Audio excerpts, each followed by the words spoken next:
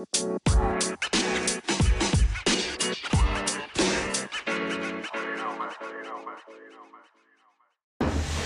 right, everyone. Welcome to a new episode of the Gestalt Education Show. We're really excited to be sitting down with our next clinical savant, Dr. Eric Mitz. And so Dr. Eric Mitz is in town this weekend in Troy. We're drinking some Slivovitz in honor of our friends from the Czech Republic and watching the Masters. And we just got done with day 2 of Dry Needling 1. And so Eric has been influential to me since basically my chiropractic career, since I was in school, taking his acupuncture and dry needling classes, and has kind of led the way for me as far as giving me the direction on where to take dry needling. And so, Eric, where do you practice? And kind of tell us your practice real quick. I practice in Evansville, Indiana, southwest corner of the state, and have a general family practice. We treat mostly chronic pain patients and rehab-focused practice. I love it. And another cool thing about Eric is that him and his family are deep into the horse game. Yep. And so, love the horses. So we were talking on lunch. That means he's making good money, by the way. Yeah, exactly. and any money I make is going out the back. That's exactly going to horses. So, absolutely. So, well, let's just start off with dry needling in general. So, what first piqued your interest in dry needling, and who were kind of your first influential people when it came to dry needling? So I studied acupuncture while at Logan, and my mentor at Logan primarily was, I had several mentors, but my primary mentor was Norman Kettner. Dr. Kettner kind of pushed me toward dry needling, not aggressively certainly, but just introduced me to the idea of it through the work of Chan Gunn, and who intellectually, at least, is a mentor of mine. I don't know him personally, but intellectually, Dr. Chan Gunn would be another mentor of mine for dry needling. I like it. Awesome. Eric, what are the differences for our people who are listening in on dry needling and acupuncture? A lot of people have that question. I know the three of us know that, but for our listeners, what is the difference between those two entities? Primarily, it's about intent. I mean, you're using the same type of needle with both practices, but with acupuncture, you're focused on needling, generally speaking, needling predetermined points that are universal for all humans, and even across the animal. Like in veterinary practice, the acupuncture points more or less are analogous. And acupuncture has as its motivation principally the manipulation of qi, which they view as traditionally at least view as sort of a life energy in the body, and that if it's not in balance, the yin and yang balance, let's say, of it, then you, through the manipulation of the qi, you can bring the body back into balance and so forth. Whereas dry needling has very little to do with any of that, or nothing to do with any of that. It's purely based on restoring normal function, normal length tension relationship in the muscle, elimination of active trigger points, and restoration of normal neurological function and biochemical function in the body. Yeah, and I think another cool thing about dry needling is that it's been going on for a long while. I remember in your acupuncture courses you talked about Ashi acupuncture, yes, which translates to there. Yes, there. Yes, there. Yes, there. The pain points. Mm-hmm. Yes. And that's where the argument from the acupuncturists arrives, where they would argue aggressively that dry needling is really just a cousin or a form of acupuncture, that it's not a separate discipline, that it's a sub-discipline of it within acupuncture. And that's why as an acupuncturist, I understand their position, and I'm sympathetic to it to a degree. However, I think they missed the boat when they haven't abandoned the aspects of acupuncture that are not scientific, not based in modern understanding of physiology and so forth. So, I feel like dry needling, as it's currently practiced, certainly has the only resemblance it has to Ashi acupuncture, which Ashi acupuncture would apply the needles to specific points that are in pain, not necessarily just acupuncture points. Mm-hmm. That's really the only commonality, is that they may both end up stimulating a trigger point at some point. But the reason why they're doing it's completely different. And what is the criteria for you, and we're obviously you're teaching this weekend, for why you would deliver a needle into a tissue? What makes you do that? That's a very complicated question, believe it or not. But generally speaking, if a patient has myofascial dysfunction that's manifesting neurologically through pain or through some locomotor dysfunction, and believe it or not, even though obviously I teach dry needling and I'm a strong advocate for it, it's not always first line for me. Manual therapy approaches generally are more first line for me in our practice. So if patients don't respond to traditional manual therapy approaches, then the needling becomes something we fall back on in those situations. So would you, just to expand on that, are you finding this through your palpation? So you're obviously palpating trigger points and tender points. I kind of know the answer to this, but I think people would want to know, because we deal with this in joint palpation too, where there's a lot of people in the world trying to tell us that we're not reliable in our palpation. So I'd like you to maybe talk about the importance of us still being able to palpate trigger points, muscle tissue, to kind of guide the treatment and know that a patient might be needing, dry needling as a modality because of that. So really what drives me toward considering dry needling, or even more so dry needling, is the presence of what would be considered an active trigger point. An active trigger point is one that, among other things, creates pain without provocation. So the patient has a particular pain pattern that they arrive at, that when they're sitting at home or sitting at work, without doing anything, they feel this pain, kind of like the classic upper trapezius pain pattern that manifests as sort of the ram's horn distribution of pain that goes up the neck and over the ear and behind the eye. That's a classic pain distribution pattern for the upper trapezius. If a patient comes in and you look at their pain diagram and you question the patient and they're saying, yeah, I have this sort of dull, achy, constant pain, I start to think, well, perhaps a trigger point, an active trigger point, is the culprit. And in those cases, if I go in, using the knowledge of the different pain patterns propagated initially by Travell and Simons and subsequently added to by others, if you find that a muscle trigger point, when provoked, exaggerates those symptoms, you can be pretty confident that it is the trigger point that's causing those symptoms. And so oftentimes, for various reasons, sometimes economic, sometimes clinical, we resort to manual therapy approaches in treating those trigger points first. However, dry needling is certainly a lot quicker. The data is not clear, however, that dry needling or manual therapy approaches are superior to one another. They both, basically, the research thus far has demonstrated they're roughly equivalent clinically. So then it falls back on patient preference, economic factors that just decide which one we're going to go with first. Perfect. So throughout the weekend, you've used different terms, trigger points and tender points. So can you kind of expand what the difference between those two things are? I would say that a tender point can be any tissue that you compress or palpate and causes tenderness or discomfort for the patient. It might be not necessarily muscle. It could be something else. You certainly can have tender points in muscle. Trigger points, though, particularly have a characteristic pain referral pattern when you compress them or palpate them. They have a twitch response, especially if they're active, that you don't see with just normal tender points in muscle. This is certainly not something we assess clinically in the average clinic, and certainly not in ours. But they have a biochemistry that's associated, trigger points do, biochemical changes that are associated in the body with the trigger point that you don't see with tender points. So tender points are not necessarily the primary clinical target. Tender points can often just be a manifestation of locomotor dysfunction somewhere else in the body, whereas trigger points very often are the primary clinical target for me. And when I discover if it's an active trigger point, it doesn't matter if in any of the other approaches we take, if we don't eliminate that active trigger point, we're not going to get that patient well.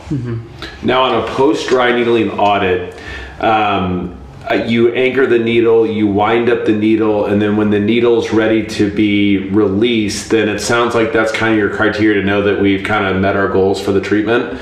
I'm wondering if that's enough, or then do you go back and check and palpate the trigger point for a twitch response, or you just assume that everything's good with the response that you got? Or no, always test, treat, test, right? But with the palpation again. Absolutely. Okay. Absolutely. Yeah, absolutely. And should our listener... Well, let me stop.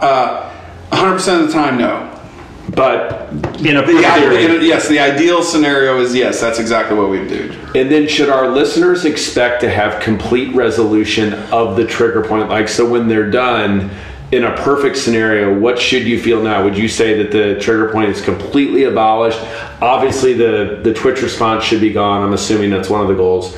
But would you expect, like in palpation, to basically feel zero trigger point at that point? Yes, or the trigger points should be relatively inconsequential to the patient. Okay. It certainly should drop out of the realm of clinically relevant, and drop into maybe drop out of the realm of active trigger point to the realm of tender point, which doesn't have the pain referral pattern associated with it. It's not neurologically significant. But most of the time, honestly, once we treat the trigger points, they are gone afterwards. Right. That's critical. But do I consider it a failure if I go back and there's still maybe a tender nodule there and the patient? But if it doesn't refer pain, do I consider that a failure? No, because ultimately my target is resolution of the dysfunction, not some other goal that maybe doesn't have any basis in function for the patient. So, but no, that would make me want to go back in. If I can, I want it to be perfect, obviously. But the vast majority of the time, to answer your question simply, yes, we would expect a complete resolution of their trigger point. And you've kind of carved yourself out as basically being one of the experts in the world in the treatment of trigger points. So in saying that, what do you think as far as like Travell and Simmons' work, now that you've had, 20 plus years of experience doing this? Do you feel like their maps are 100% accurate? Do you feel like there's more to the story? Or do you still, I noticed that you still, as a recommended text, recommend their 3rd edition new book. But are you in 100% agreement of, all their maps and everything that they describe? I think that their maps are mostly vastly accurate. There have been some maps that have been updated as time goes on. The literature, occasionally people will notice a recurring theme that maybe this particular map's not exactly right, and there have been some modifications to some maps, and some other clinical researchers have published some updates. And in my presentation, certainly the one I deliver here with Gestalt, we discuss those differences when they occur. But I think as a starting point, one could learn those maps and deliver 99.9% accurate care for most patients. There are those weird patients that where the new maps, you're expanding that information, and maybe it just hasn't been verified enough by enough people to say this is for sure. But Travell and Simon's for sure is the de facto standard. Sure, it's the gold standard, if you will, and. But there are, but in the literature, if you follow it, there are people that go in and reevaluate some of the maps from time to time, and our presentation is always updated with that information for sure. Nice.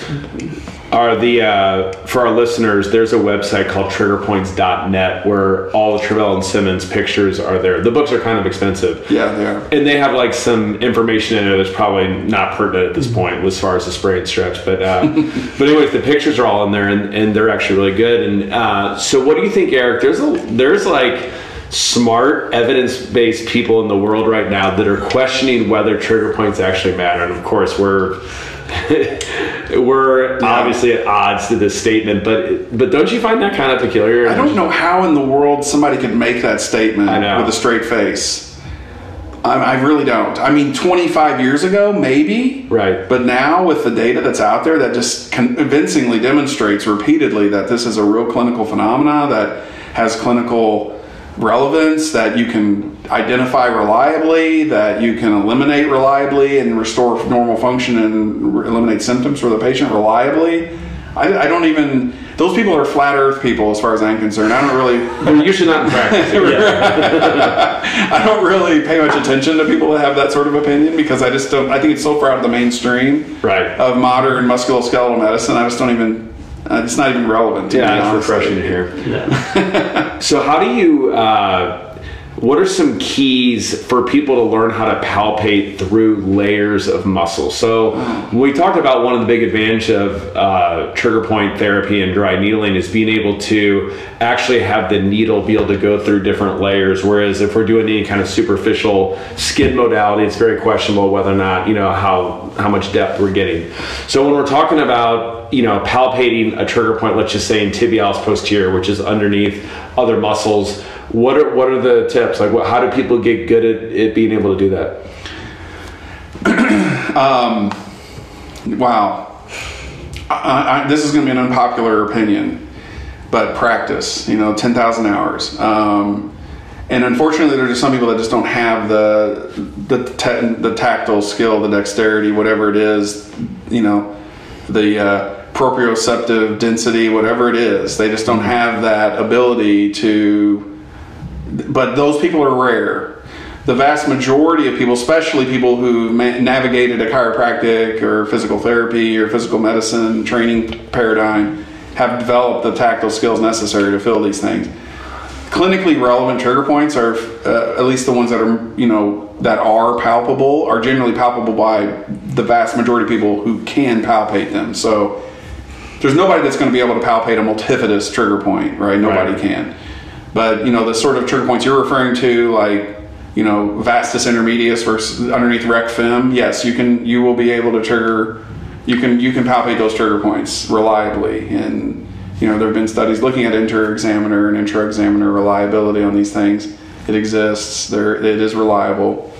As long as they're a skilled practitioner. But that comes at a cost. Sure. Mm-hmm. And then Eric, so most of our listeners, they're they're using a multi-modality approach. So they're mixing manipulation, rehab, soft tissue, dry needling. Yep. So have you noticed any combination that seems to work well? Just as an example, are you afraid to manipulate dry needle, do soft tissue all in a treatment? Do you try to pay attention in a specific treatment, what order you do the dry needling compared to manipulation, or do you find that it's just case dependent, it really doesn't matter? You haven't noticed any patterns that you find yourself tending towards? I would say that for patients that are, first of all, no, we are at the risk of sounding sort of flippant, we are a kitchen sink practice. I mean, we're going to throw any and all modalities at a patient that are necessary to help them achieve their goals, whatever those goals are. Return to play, return to work, get out of pain, all the above.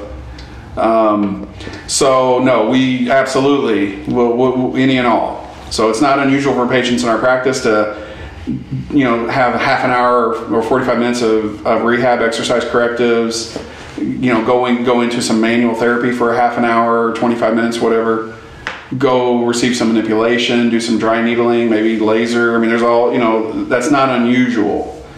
It's not the norm, but it's not unusual. Mm-hmm. I find for myself that I like to be at the end of the visit as their physician, as their provider. I like to be at the end of the visit so I can talk to them about the care they receive during the visit from other providers in our clinic. And also because I find the manipulation, which I deliver, I find it to be a little easier to deliver after they've exercised, after they've received manual therapy. Mm-hmm. So at the end of the visit, and also manual therapy tends to sort of clean the muscles up of the trivial trigger points that only dry needling can resolve. And so I'm left then with, let's say, the big uglies that the dry needling will very easily resolve that manual therapy just can't for whatever reason. And the manipulation is usually is performed a little easier once the muscles are warmed up and a little loose. So yeah, I like to be at the end of the visit, preferably. And that's the way it is majority of the time. But I'm not dogmatic in my approach to practice. Like kind of like you guys, very pragmatic and not dogmatic. So right. What % of your patients do you use electricity on the needles with? Would you say? 90+%. Honestly, if pushed on that top issue, I can't say that I can point to, several high-quality randomized controlled trials, I would say that you should do the electricity over not. But keep in mind, evidence-based medicine is predicated on not just the literature, but also patient preferences and the provider's experience. And over 25 years of practice, I've discovered that electrically stimulating the needles provides better outcomes in my experience. I think most practitioners who've practiced enough, who have their 10,000 hours, who've practiced with thousands of patients, will agree with that. I don't know. What do you think? Same. Yeah. Which leads me to the next question would be, one of the other leading experts in this field is a guy named Ma, who both of us have taken courses from. Mm-hmm. Ma is firmly of the belief that the length of time that the needle is in the patient doesn't matter. Correct. We find ourselves leaving needles in. Correct. We always joke that they make good babysitters, they make a good exit out of the room. But besides that, do you believe that maybe Ma might be off a little bit on that? Do you think there might be some other, neurophysiologic effects that could be there by leaving the needles in? Or do you think that it's more of just like our patients, they live on their phones, they're always stressed out, and that everybody can stand and do nothing for 10 minutes and it's helpful? Or do you feel like there's actually maybe a neurologic benefit to leaving the needles in that maybe is not being described? Well, I think that there may be some neurologic benefits, but I think the greatest benefit, what I've observed at least for the patients, is part of the process that I teach, and I'm not alone in this, is anchoring the needle in the fascia, twisting, rotating the needle, wrapping the fascia. Helene Langevin, first described that, the fascia winding around the needle.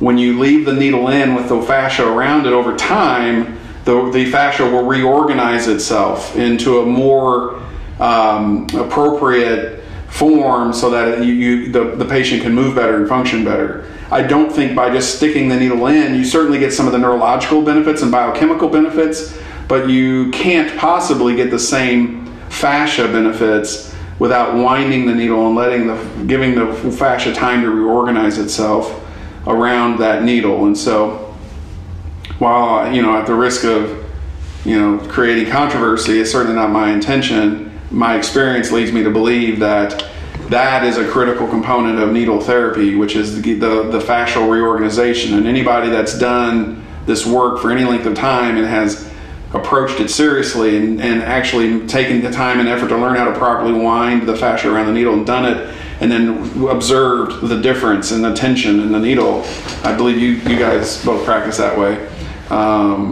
You see the result. The patients, it does give a different result, in my opinion. Can you just do needling of patients and get a result? Absolutely. It's called acupuncture. They do it all. Right. And they do it a lot. And Dr. Ma is an acupuncturist, let's be fair. He is an acupuncturist. Sure. He's a PhD. He's a very, very bright, capable man. And I have I studied his theories, and I still would encourage people to study his ideas. But for me and the way I approach, it's not exactly how I think for the majority of my patients it's the right way to go. Mm-hmm. Would you have any reservations, Eric, dry needling, or we got the masters on right now? Let's just say that we were working with a professional golfer, let's just say. Yep. And they were, they had a tee time today at 2:20 and you were treating them this morning. Would you have any reservations doing dry needling session with them this morning, knowing that they're going to play golf later today? Nope, and I've done exactly that. Yeah. So me too. Yeah, I have no reservations at all. In fact, one golfer in particular that I do work with, when not regularly, but I see him at least once a year at a tournament or so. That's what he wants. He feels like he's a little looser and he performs a little better, immediately after being needled. So we'll needle him, and he'll go immediately from the office or from wherever, hotel, whatever, to the range and warm up. So. Would that was the first question. The second part of that would be your patients. Is there any new patient today, we do dry needling with them, do you say you may be sore, you're not going to be sore, you should expect to feel better? Like, what's your verbiage to the patient? I tell them that you may have some soreness. You should go about your normal activity. And by normal, I don't mean if you normally jog for half an hour, don't jog for an hour. Jog for half an hour is fine. That they should stay hydrated. That there may be some discomfort. but it shouldn't be pronounced. It should just be mild, but generally it's very well tolerated. I mean, I rarely have patients even complain during the treatment of that they're uncomfortable or that they find the treatment distasteful in any way. Generally, it's very well tolerated. So that's rarely a problem. If anything, I think patients have more problems with the first round of manipulation than they do with the first round of dry needling, for sure. Mm-hmm.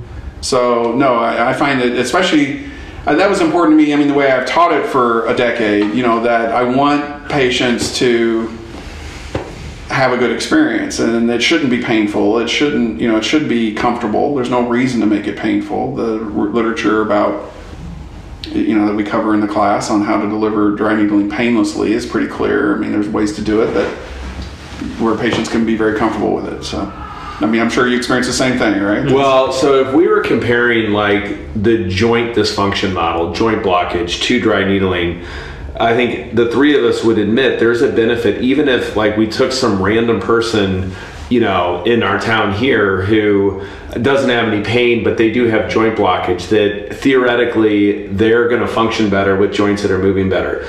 Not to use the crazy term wellness, but is there a place for that in dry needling, meaning like we'll call it dry needling performance, where someone might not have any pain at all, but you just kind of search and scour for all these trigger points throughout their body, and we would dry needle them without them ever, complaining of anything? Or Oh, absolutely. Yeah, absolutely. Because trigger points in a muscle indicate that the muscle has to necessarily function suboptimally, because at rest the muscle is partially contracted. So they're not going to get their maximum performance out of it. There have been some interesting studies when we talk about briefly, baseball players, pitchers, showing performance improvements both pre and post, or compared to pre-needling versus after.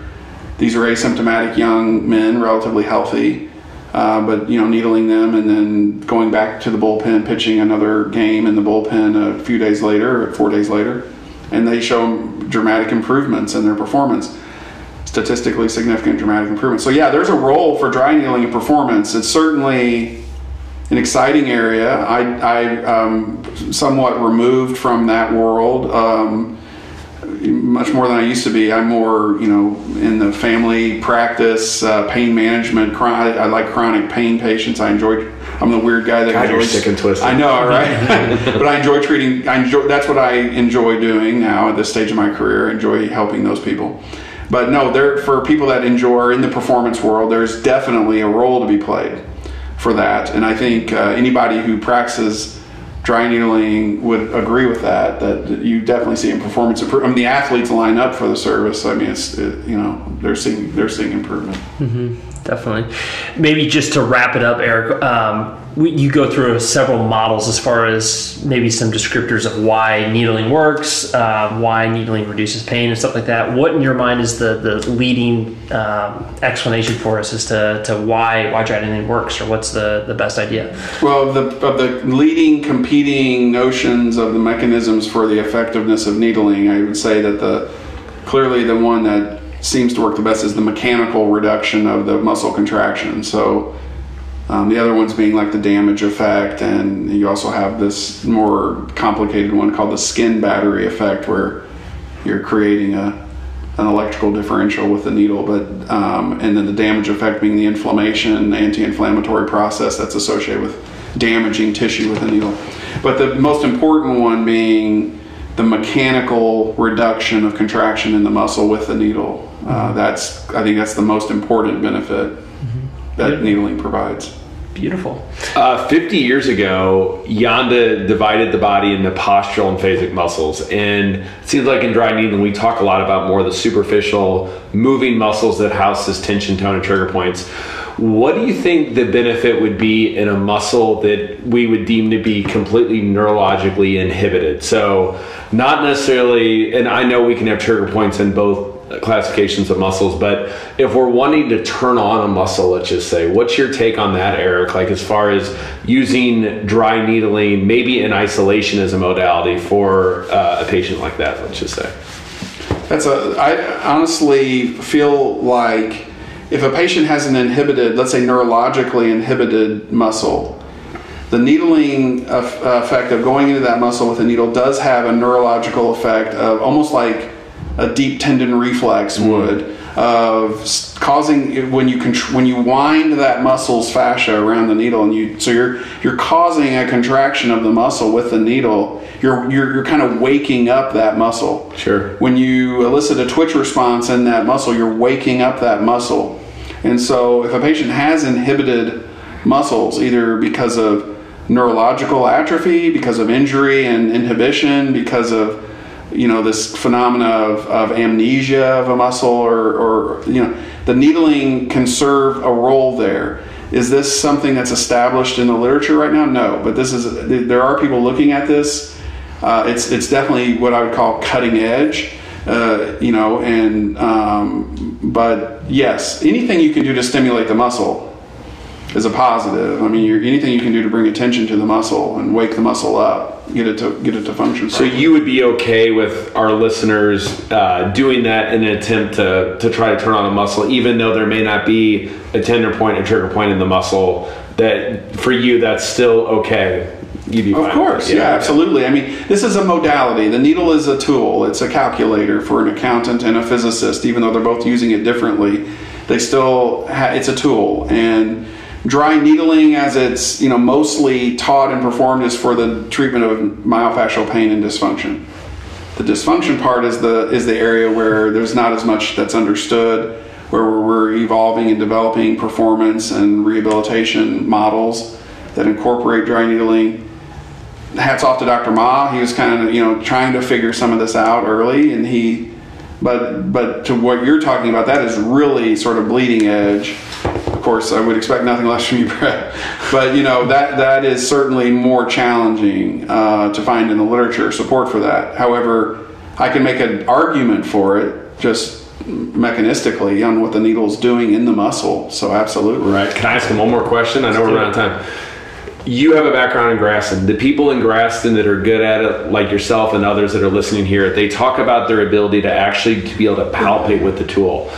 I feel like in my years of acupuncture, you can almost like palpate through the needle, or like Taylor knows this. Like, I mean, I can tell the difference. Like in the gate, like our office manager will order us needles, and like the second it says it's the same, but I know it's like you can just feel. Yes. So could you talk about that phenomenon, like almost how you almost can palpate sort of with the needle? Oh, absolutely. Yeah. I mean, I've obviously with, I don't know how many, 30,000 hours of experience now or whatever doing this. I mean, when I'm navigating a long 3-inch needle through, let's say, the patient, their femoral triangle to get to the psoas. I mean, a very tricky to deliver needle, let's say. I almost have the sense that I can, there's a little vein there, I need to, kind of push the needle a little this way, or I feel very keenly, what the structures I'm moving through.